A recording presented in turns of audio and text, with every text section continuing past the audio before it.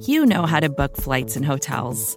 All you're missing is a tool to help you plan that unbelievable travel experience. That's why you need Viator. Book guided tours, excursions, and more in one place. There are over 300,000 travel experiences to choose from, so you can find something for everyone. And Viator offers free cancellation and 24/7 customer support for worry-free travel. Download the Viator app now and use code Viator10 for 10% off your first booking in the app. Find travel experiences for you. Do more with Viator.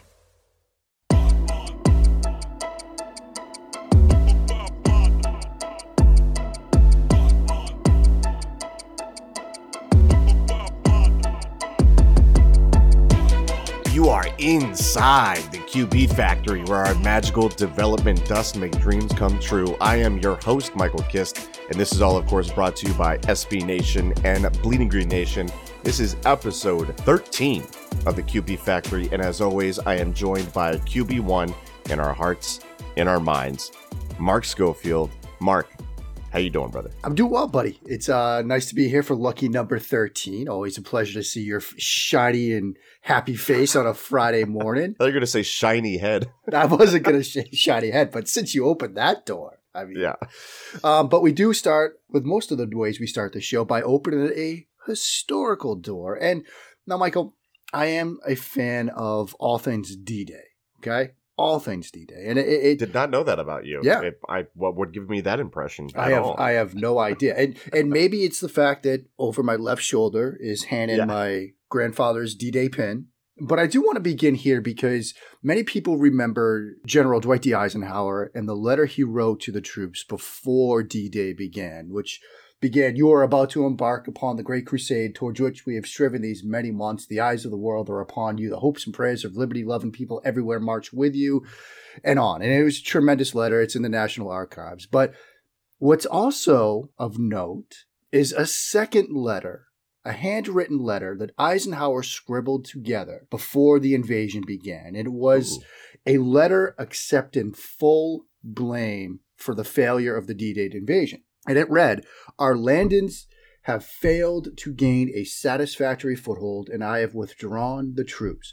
My decision to attack at this time and place was based on the best information available. The troops, the air, and the Navy did all that bravery and devotion to duty could do. If any blame or fault attaches to the attempt, it is mine alone." And what's fascinating about that, Mike, is he originally wrote, the operation, but then he scratched that out. You can see it. He scratches that out and changes that to "my decision to attack." Oh, wow. And the reason why I bring this up is he's accepting blame ahead of time. Yeah. Had this gone south, he was going to own it. He was, as we might say today, going to take the L.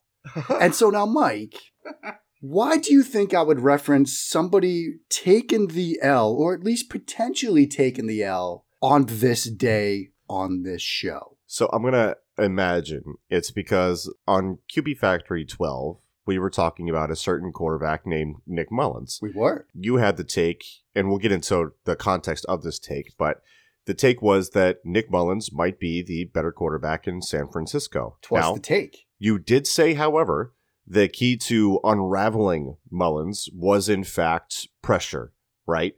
And having that mount up on him. And the Eagles put pressure on Mullins at a rate of 54.8%, the highest in the Week 4 slate. So I'm actually kind of saving you here by giving that extra context. You're throwing me a lifeline, which Yes. I do appreciate because you're a good friend, but I'm going to reject that lifeline and that little lifeboat for one reason. Because of the self-loathing. Well, yes, there's that. I want to feel something again. There's also the fact that his best throw of the night hit Alex Singleton right between the 4 and the 9 on his jersey with absolutely no reason or explanation for it. It was the best placed throw of his entire game, right to a backup linebacker. And he began the night with juice check wide open on a fullback wheel route, which our friend Jeff Risdon declares to remain undefeated, even though Mullins gave that play an L. And so I appreciate the lifeboat. I have to humbly reject it. Last week, Mike, was a bit shaky for the brand. Shaky for the brand because not only do we have Mullins in the wake of that take, you had Brett Rippon with a bit of an up and down performance on Thursday night. Look, I mean, for the guy's first game in the NFL, it was and I think I said this on the Probably Unfair podcast on the SB Nation NFL show with me and Kyle Posey, but I said Rypien was actually one of my winners because he made that game more entertaining than it had any right to be. Did he throw 2 touchdowns? Yes. Did he throw 3 interceptions? Absolutely. Was it fun? You betcha. No, that game was a ton of fun. And the second touchdown throw was legit. Okay, the first one to Judy, that should have been interception number 4 of the night. The touchdown to Patrick was a legit rope seam route from the slot in the red zone against cover 1. Like, that was brilliant. And he had his 2 best throws of the night, I think, were late in that game. The throw to Deshaun that Hamilton never even puts his arms out, that could have been 6. Yeah. And then the third down conversion to Patrick along the left sideline. So, look, I mean, it was still a shaky weekend for the brand. But it wasn't a complete loss. What we were talking about with Brett Rypien at the time, with me anyway, I wanted him at the Senior Bowl instead of guys like Clayton Thorson. Am I wrong on that? I don't think so. No, absolutely not. I wanted him instead of guys like Trace McSorley, who hasn't seen the field. I wanted him instead of guys like Tyree Jackson from Buffalo, who has yet to see the field. As far as I'm concerned, Brett Rypien at least showed like, hey, I can at least go out there and sling it around a little bit, right? Yeah, I mean, look, he showed that he's at least got that like lifetime backup spot starter ability where like you can short week, barely any practice time, and he gets you a win on the road against a team that was basically fighting for its life, or at least fighting for its coach, who decided to like play Sam Darnold on a broken chicken wing, and Mekhi Becton wasn't supposed to play. And you're going to go out there anyway. And then he throws him under the bus after the game, which caused Duke to pull the SUV over and lose his mind on Twitter. So, I mean, I give Rypien some credit for that game. He made some mistakes, but I mean, you're going to do that as a young quarterback. So, I mean, like I said, I had to pen a couple of letters myself, scratch together some letters this weekend, but we forge on because that's what we do. And if you think I'm ever going to have a hot take again, like Mullins is QB1 in San Francisco, you might be waiting a while. All takes are good takes. All takes are proven right eventually. So you just got to hang in there, buddy. I'm just going to cling to that. He's going to win a game down the stretch for San Francisco, and I'll be like, I told you people. I told you people. Speaking of bad takes, let's talk about, well, you know what? It's not a bad take. Carson Wentz kind of regressed to the mean in this game. So like every week, what we do is we do our Carson Wentz performance review. This one will be a little bit shorter. It's later on in the week. Some of it's a little bit stale, but we're going to do it anyway. So shut up and listen. And then we're going to get into the upcoming enemy opponent. So that will be talking about Ben Roethlisberger with the Pittsburgh Steelers. But going back to Wentz quickly, you know, after 3 weeks of just like pulling your hair out, what the heck are you doing? You know, talks in sports radio, the question being asked, if he's this bad at half, do you pull him? We didn't have to answer that question, thankfully, because Carson Wentz had a bit of a bounce back game. And look, it was an average game for Wentz. It was a fine game for Wentz. Nothing was crazy good. Nothing was crazy bad, right? You know, the throw to Travis Fulgham was nice, but like a lot of NFL quarterbacks make that throw. But overall on the day, 18 of 28, completed 64% of his passes, 193 yards, 1 touchdown, 1 interception with a passer rating of 81.4.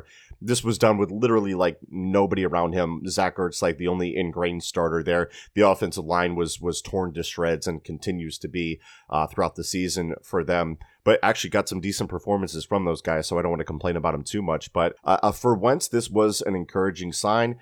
He gets the W. I don't know how much that means. It depends how much you value quarterback wins. I don't value them a whole lot, but I think overall, I was encouraged by Wentz, and I want to see it continue going into the next couple of weeks. But what were your thoughts, Mark? I mean, I think you kind of nailed it. I mean, it was a solid performance. You got to win, whatever that counts for, if you believe in QB wins or not. You know, he made some nice throws. Like you said, the throw to Fulgham on the left sideline. Most NFL quarterbacks probably make that throw, but he made it in a big spot. Yeah. My immediate takeaway, you know, for most primetime games over at Touchdown Wire, I write a 5 observations piece. And the 5th observation I had after that game was, is it time to just let Carson be Carson? You know the hashtag in Seattle, let Russ cook. I wonder if it's time to just let him be who he is. Like, stop trying to make him some sort of pocket quarterback, West Coast quarterback, Corey Elk, whatever. Just let him play the game and accept that. The hashtag in Philly is let the Bronco buck. Now that's kind of like the rallying cry to get him on the move, but I think that could also mean like, yo, this guy's Bucephalus, let him be Bucephalus, basically. Yeah, then let the Bronco buck. Like, I'm fully on board with that because you're going to have to live with some of the, like the interception was a play where he just kind of like ran around for a little bit and kind of went haywire and had a bit of a malfunction and the pass gets tipped and picked. Yeah. But some of his bigger plays, even ones that didn't count, were when he was just trying to create. And maybe that was an offshoot of the talent that he had to play with that night and the offensive line having some protection issues. But we've talked for 3 years now about the duality of Wentz and his play style and his willingness to fight. And it might just be time to just lead into that and accept the possible side effects and repercussions that come from it. But it seems like when he is either rolled out by design or allowed to make plays on the move or forced to make plays on the move, that might be when he's at his best. And it might be a way to get him into the flow. And I know we've gone down the scary Mitch Trubisky road at times this year, but Matt Nagy, in an effort to get him into the rhythm of games, would sometimes call design runs for him, sometimes call some rollouts for him to get him on the move, maybe to get him popped once, to get him into the flow of a game. Maybe that's something you need to do a bit with Wentz. Let him move around a bit, force him to move around a bit, let him get into the flow of the games, and let the Bronco buck. There you go. So I actually kind of want to preview, since we're later on in the week, I do kind of want to preview what the Eagles have up ahead with the Pittsburgh Steelers. And I have my own historical reference for this. So, gentle listener, if you're not big into the historical references, you know what to do. Just fast forward a couple of minutes like you do. and we'll get into it. But I do want to talk about something that I've been reading.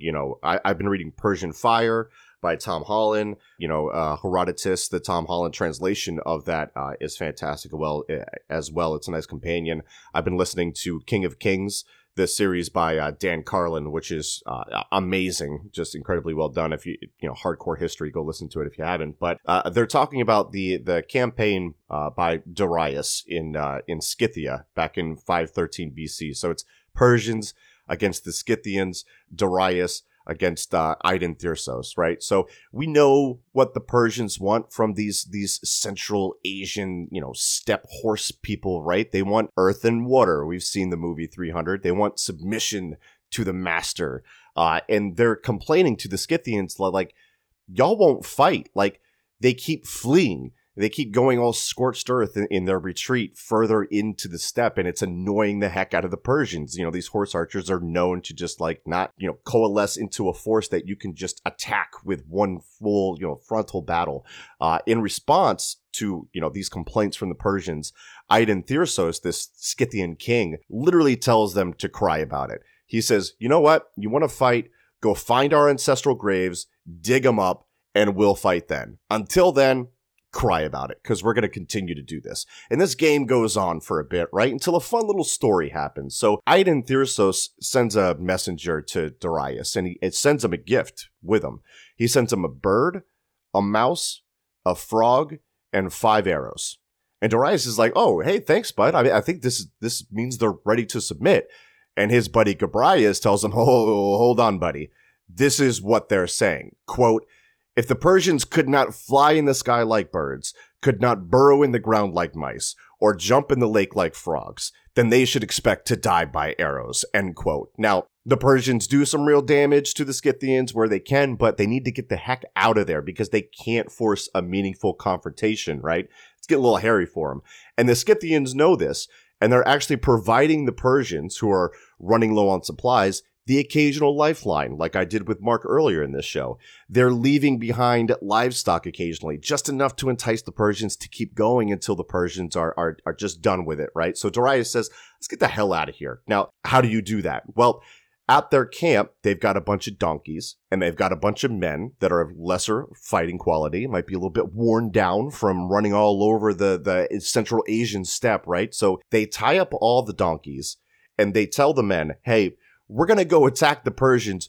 You stay right here. So the noise of the donkeys makes the Scythians think that the Persians are still there, and there are still also some visible men there, and the Persians slip out, and they just get the heck out of there. Now, the reason I bring this up is for a couple of reasons, because the whole bit about, like, you're going to die to arrows if you can't do, X, Y, Z, reminds me of Carson Wentz dying to the arrows of the Pittsburgh Steelers or Blitzburgh, because their defensive line is absolutely going to chew them up.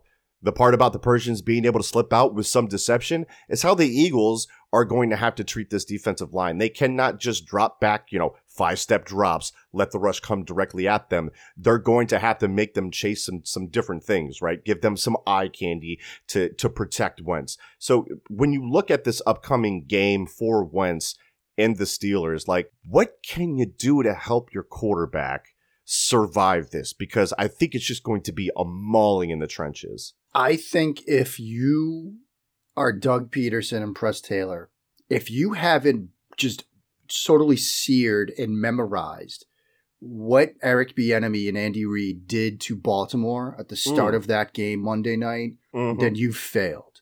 Because think about how they started that game. Baltimore is going into that night having seen what the Chargers did against the Kansas City Chiefs the week prior, right? They're getting pressure on Mahomes. They're slowing that offense down. Now, part of it is when you have a Bosa brother, you can get pressure with 4. We saw that from the Chargers. We saw it from the 49ers. But you see what pressure can do to Mahomes. And so they go into that game plan, Baltimore does, with we're going to blitz him, we're going to get after him. Yep. So what does Reid do? What does Bieniemy do? You're seeing dual read screens. You're seeing dual read screens with a tight end, hot route in the middle of the field. Yep. You're showing them all these different things to get them to worry about getting to the flanks because they were worried about being outflanked. And I literally wrote after that game, I used the whole military thing. You actually called me out on it because I talked about how Andy Reid and Bieniemy were like outflanking the Ravens defense. That's what you have to do at the start of this game. And it's something we've talked about. You have to change the aim and point for these defensive linemen, for these edge rushers. Because if they could just pin their ears back and know if I get 7 yards behind the center, I'm going to hit Carson Wentz, you're gonna lose that battle. But if they have to think, where's he gonna be, or do I have to worry about getting to the flat against the screen, or if I do that, are they gonna throw Ertz on a little like Y pop pass behind me? Like, you have to get them thinking. Yes, I'm always of the mind, if you get defensive players thinking, you're doing a pretty good job as an offensive coordinator and play caller. So that's what they need to do. They have to go into that game. The scripted 10, the scripted 15 have to be all sorts of ways to change their aim and points, and that will be the best way to start slowing down that pass rush. Yeah, and it might look like too cute in the beginning, right? And that's fine. Right. That's fine. You'd rather be too cute in the beginning and have it pay off in the end than try to impose your will with bloody blows and end up playing Jalen Hurts by the second half because you've gotten your quarterback killed. Right, and that's where your adaptive play calling comes in and wins the game for you as it kind of goes on. So you may take some early L's, but I really like that point. I mean, we saw with what they did to the Giants' offensive line when they were able to key on things and tee off. Like, the Giants made it real obvious what they wanted to do. The Steelers play great team defense. They're super fast to get to the ball. I mean, there were plays where like 8 guys could have made the play near the line of scrimmage. So I 100% agree with you. Take that Bieniemy game plan and see if you can adapt it to your own. And I think the Eagles did a decent job of changing those launch points for Wentz last week. So they're definitely capable of it, right? Yeah. They moved Wentz around a little bit. Like, his launch points were much more varied than we've seen in some of his previous games. And it wasn't artificial. It was by design.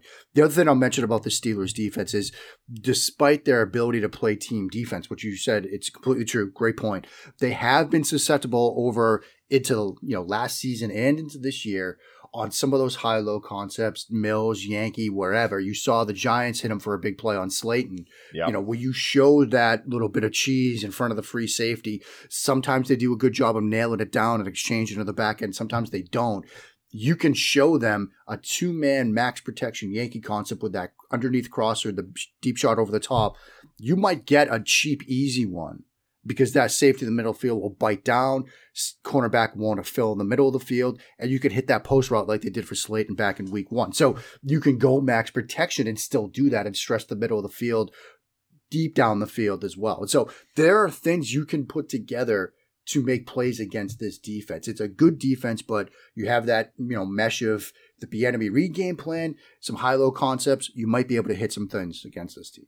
Fire Rich Gangarello, fire Press Taylor, hire Mark Schofield, hire Michael Kist. Not that I'm going to add any value, but just like pay me some money. That'd be dope. Look, you and I have tried throughout the past couple of years to just bring each other along in this industry. So that's the natural progression of everything. One of us gets a job with a team. We hire the other one. And, one of us will be eating grapes while the other does some game planning. Like, look, if a defense hires you as a defensive coordinator, which is entirely possible, I'm content just like cutting up film and eating grapes. Like, I'm cool with that. I love it. We have had kind of that career arc in our friendship, right? Where like one's down and the other one's like, I got you, man, get up. Yeah, and then it's just like roles reversed. That's what friends do, even though you soft blocked me on Twitter. Like, that's what friends do. All right, so when we come back here on the QB Factory, we're going to get into some Big Ben. That's coming up next here on the Factory. Vacations can be tricky. You already know how to book flights and hotels, but now the only thing you're missing is, the actual travel experience. Because is it really a vacation if you're just sitting around like you would at home? You need a tool to get the most out of your time away. That's where Viator steps in. You can book guided tours, activities, excursions, and more in one place to make your trip truly unforgettable. Viator has over 300,000 travel experiences to choose from. Everything from simple tours to extreme adventures and all the niche, interesting stuff in between. So you can plan something that everyone you're traveling with will enjoy. Real traveler reviews give the inside scoop from people who already been on the experiences you're considering, so you can plan with confidence. Free cancellation helps you plan for the unexpected. And 24/7 customer support means you can travel worry-free. Download the Viator app now and use code Viator10 for 10% off your first booking in the app. Find travel experiences for you. Do more with Viator. Support for this show comes from Atlassian. Atlassian software like Jira, Confluence, and Loom help power global collaboration for all teams so they can accomplish everything that's impossible alone. Because individually we're great, but together we're so much better. That's why millions of teams around the world, including 75% of the Fortune 500, trust Atlassian software for everything from space exploration and green energy to delivering pizzas and podcasts. Whether you're a team of 2, 200, or 2 million, or whether your team is around the corner or on another continent altogether, Atlassian software is built to help keep you all on the same page from start to finish. That way, every one of your teams, from engineering and IT to marketing, HR, and legal, can stay connected and move together as one towards shared company-wide goals. Learn how to unleash the potential of your team at Atlassian.com. That's Atlassian.com. Atlassian. And we are back here on the QB Factory, episode 13, SB Nation, Bleeding Green Nation, bringing it to you. Michael Kist here with QB1 in our hearts, in our minds. Now, let's talk about Mark. Big Ben is back. And the Steelers' offense, maybe not totally reaching some lofty expectations that people had for them, but overall, I think they've been average, which is a boost for them over what we saw last year with, Duck Hodges and Mason Rudolph and whatnot. But I mean, you look at the Steelers, and I was saying this online on Twitter, and someone pointed out to me that Ben Fennell had pointed this out to Fran Duffy on their great Eagles podcast. The Steelers really haven't changed since the 90s, like maybe like 1994, right? Defensively, they're Blitzburg, right? And they have a certain prototype that they want in the trenches, and they have those calling cards. Offensively, they're a gap power run team, and they want to put 6 O-linemen on the field with 2 tight ends and kind of take over the game that way. I will say one thing that has changed, and I mentioned this on the Kiss and Solak show as well. I think we see the influence of Matt Canada, the new quarterbacks coach in Pittsburgh. They're running the 6th most motion at the snap, so you're getting more eye candy with this offense, which makes it tough. It's something that the Eagles have struggled with. So you're going to see a totally different ground game from what the Eagles have seen this year, but you're also going to see some stuff that they have struggled with the motions and whatnot. Overall, when you look at this offense, anything else to add as far as like how they're constructed, how they want to win, maybe in the passing game as well? Yeah, I think you're right about the motion. I've got them charted with 120 passing plays so far this year. 63 of those have used motion, like just whether it's at the snap or prior to the snap to get information. Dan Orlovsky pointed out, information can do two things. It can give you information or it can have an impact. And that motion at the snap is more of the impact. But 63 motion plays, 53% of the time, that's a big jump for them. Another tendency I noticed, of those 120 passing plays, only 8 of those came from under center. Traditionally, they've been more of an under center, play action type team at times. 109 passing plays from the gun. 92% of those, provided my math is right. And they've kind of gotten away from play action too, right? Yeah. 'Cause I haven't seen that much from them. No, they haven't done a lot of play action, which is surprising to me. I've also seen them, and this is sort of standard Pittsburgh, like you mentioned, they have a lot of vertical concepts to their passing game. Almost everything seems to be based off of vertical releases where even their quick game stuff, so to speak, they're taking a vertical stem and they're breaking it off at like 8 to 10 to 15 yards. You see a lot of half field reads where he's got, I charted it out with my old school Eric Coryell offensive numbers where it's 5-8-5, where you've got the comebacks in the post in the middle of the field, or 9-8-9, the goes in the post in the middle of the field, or sometimes you see 9-6-6 or 5-6-6 where it's the go route to one side and it's the double digs from the other side, where he's just reading man or zone. And if he sees man, he's probably taking a deep shot on the 9 route. You saw it to Chase Claypool on a touchdown, against Denver. You saw it against Houston early in the game. It was quarter 1, 12:38. He just saw cover 1. He just throw a 9 ball to Juju.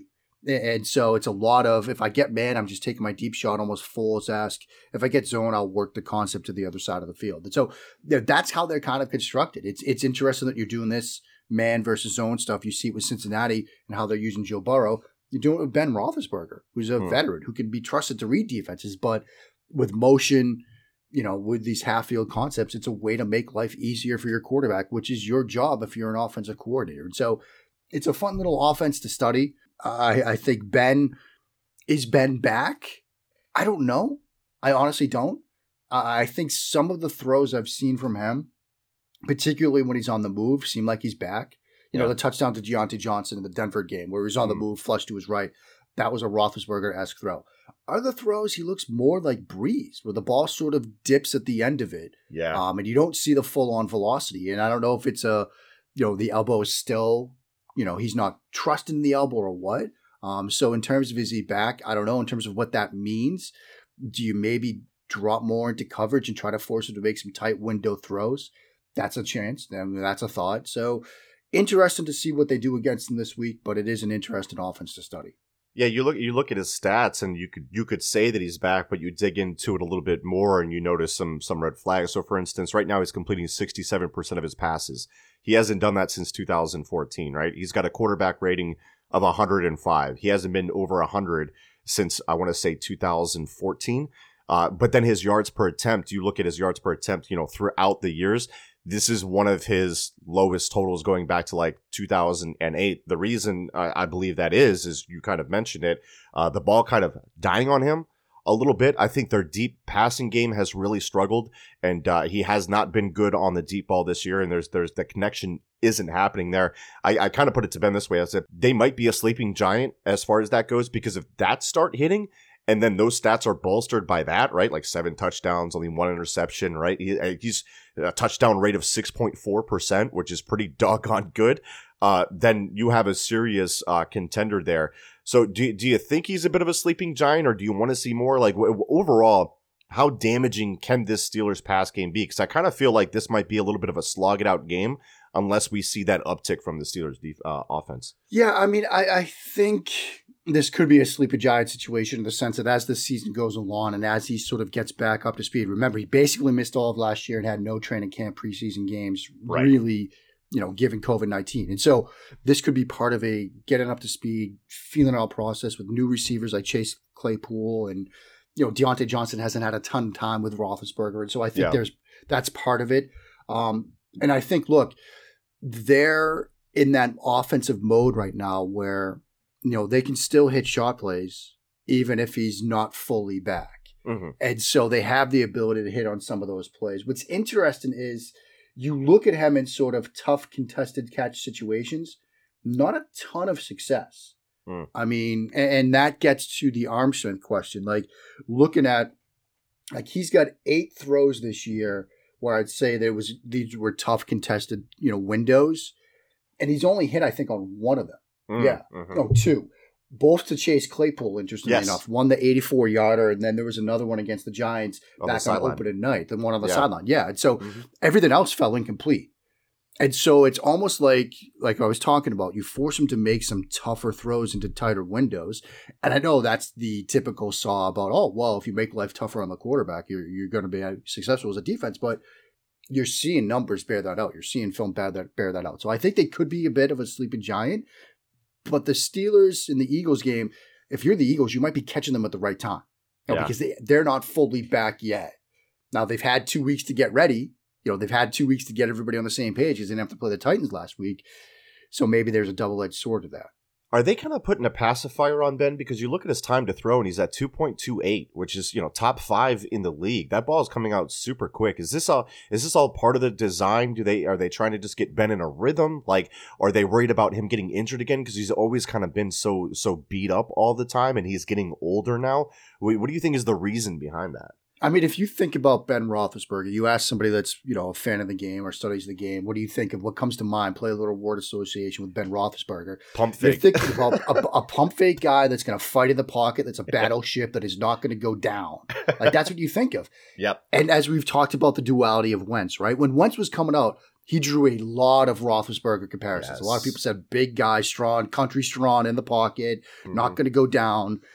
And now you're seeing perhaps the effects of that on Roethlisberger near the tail end of his career where he's battled injuries and he's hinted at retirement and maybe he doesn't really want to come back and he's not fully invested in it. So what do? You get the ball out of his hands quickly. You get a 9-route, throw it, otherwise take the check down. You get the ball out of his hands, 2.6 seconds, which you said is very quick in the league right now.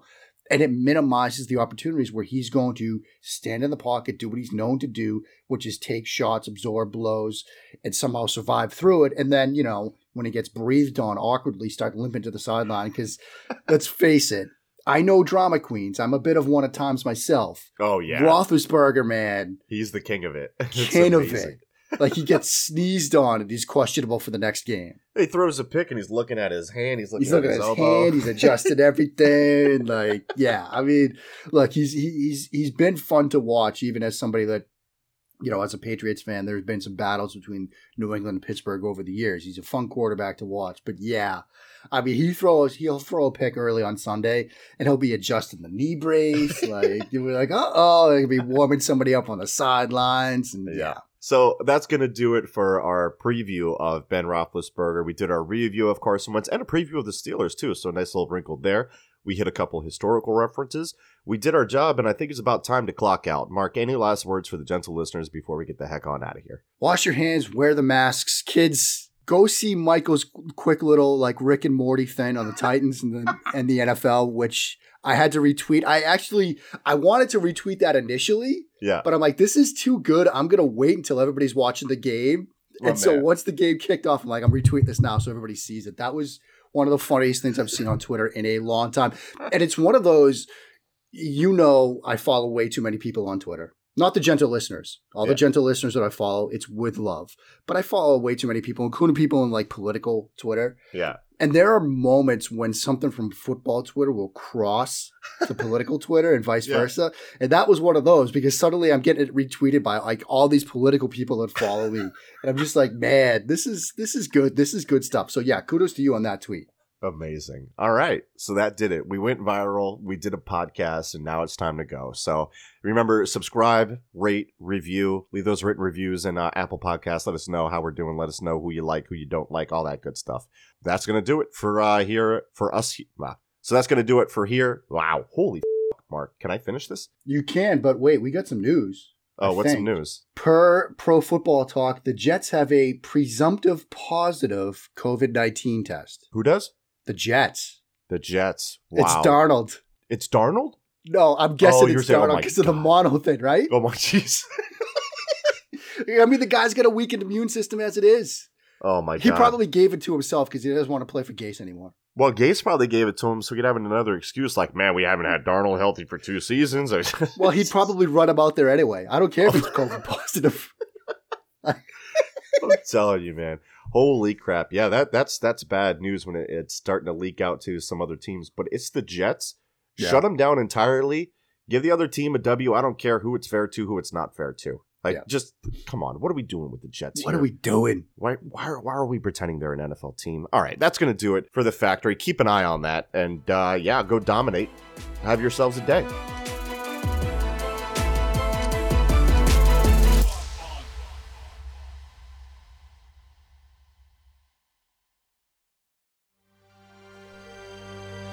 BGN. Support for this show comes from Fundrise. Buy low, sell high. It's easy to say, hard to do. For example, high interest rates are crushing the real estate market right now. Demand is dropping and prices are falling, even for many of the best assets. It's no wonder the Fundrise Flagship Fund plans to go on a buying spree, expanding its billion-dollar real estate portfolio over the next few months. You can add the Fundrise Flagship Fund to your portfolio in just minutes, and with as little as $10 by visiting fundrise.com/Fox. Carefully consider the investment objectives, risks, charges, and expenses of the Fundrise Flagship Fund before investing. This and other information can be found in the fund's prospectus at fundrise.com/flagship. This is a paid advertisement. First thing in the morning, as soon as you wake up, the to-do list starts. Does the car need gas? Hopefully those leftovers are still good. Why did I get CC'd on Call Mom? No. You can't escape the to-do list, but you can make the most of your me time with a relaxing shower using Method Hair Care products. Try Pure Peace Volumizing, Simply Nourish Moisturizing, or Daily Zen Shampoo and Conditioner for daily use. All formulated with long-lasting fragrances and are safe for color-treated hair. Reconnect with the best version of yourself. Visit methodproducts.com to unleash your inner shower.